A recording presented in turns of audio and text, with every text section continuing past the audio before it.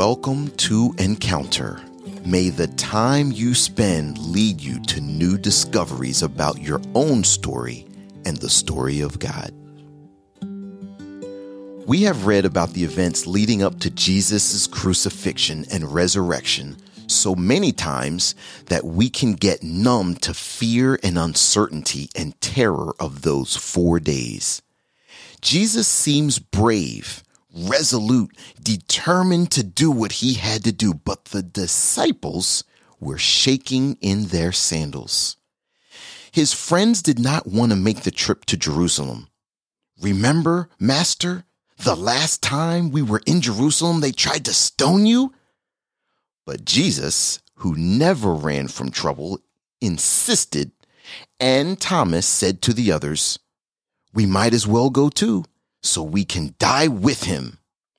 That's an important comment. They really thought they might die too, and that scared them silly. But of course it did. It was a tense week.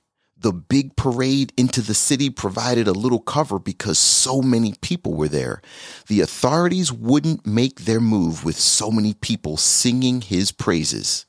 But later in the week, they were far more apprehensive. Finding the right place for the Passover meal was like a scene out of a spy movie. Follow a man with a water jug. Go to the house. Ask about a room. All very hush-hush.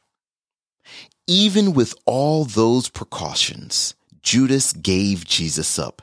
It was an inside job. It's no surprise that the disciples went into hiding when Jesus was arrested. Wouldn't you? When Peter, who had been trying all night to be brave, found a place in the high priest's courtyard where he could keep his eye on Jesus, it was like people could smell his fear. He knew that with just one idle word, he might be next.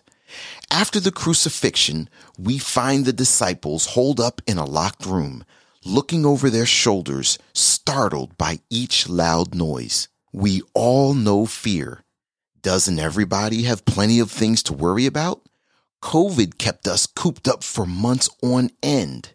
TV, news, social media posts push crime, war, and violence in our faces all the time. The destruction of the environment, the risk of the collapse of the economy, and what parent doesn't worry about their kids? Toddlers or teenagers, the pressure is always on. What are the things that keep you up at night? It is easy to assume that Jesus' courage had totally rubbed off on his friends, but they were fragile humans just like us. And the closer Jesus got to the cross, the more terrified they were. But here's something Jesus said at the Last Supper just hours before his arrest and trial. "In this world you will have trouble, but cheer up. I have already overcome the world." He promised the disciples they would face trouble. He told them that they would feel the weight of their fears and difficulties. He promises us the same thing, however. Bad things don't vanish, but Jesus overcomes them. Then Jesus proved his point, that he overcomes the world by suffering, dying, and rising from the dead. He overcame the frightening forces of the world through sacrifice, love, and the power of Almighty God. Later in the New Testament, we read a similar promise using some of the same words, but with a twist. It's at the end of Romans chapter 8. "Who shall separate us from the love of Christ?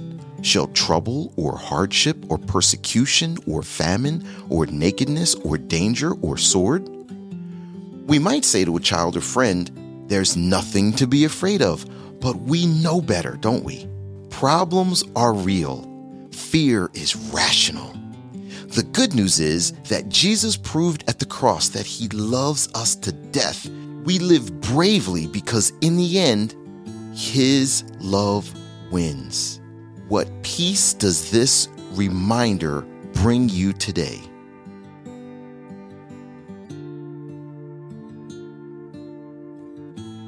Who else in your life might need to hear it?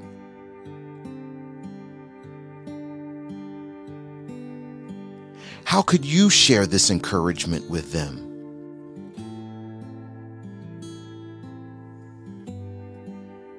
Our prayer for you today is that you will live with confident courage because of Jesus. We'll see you next time for another day of encounter.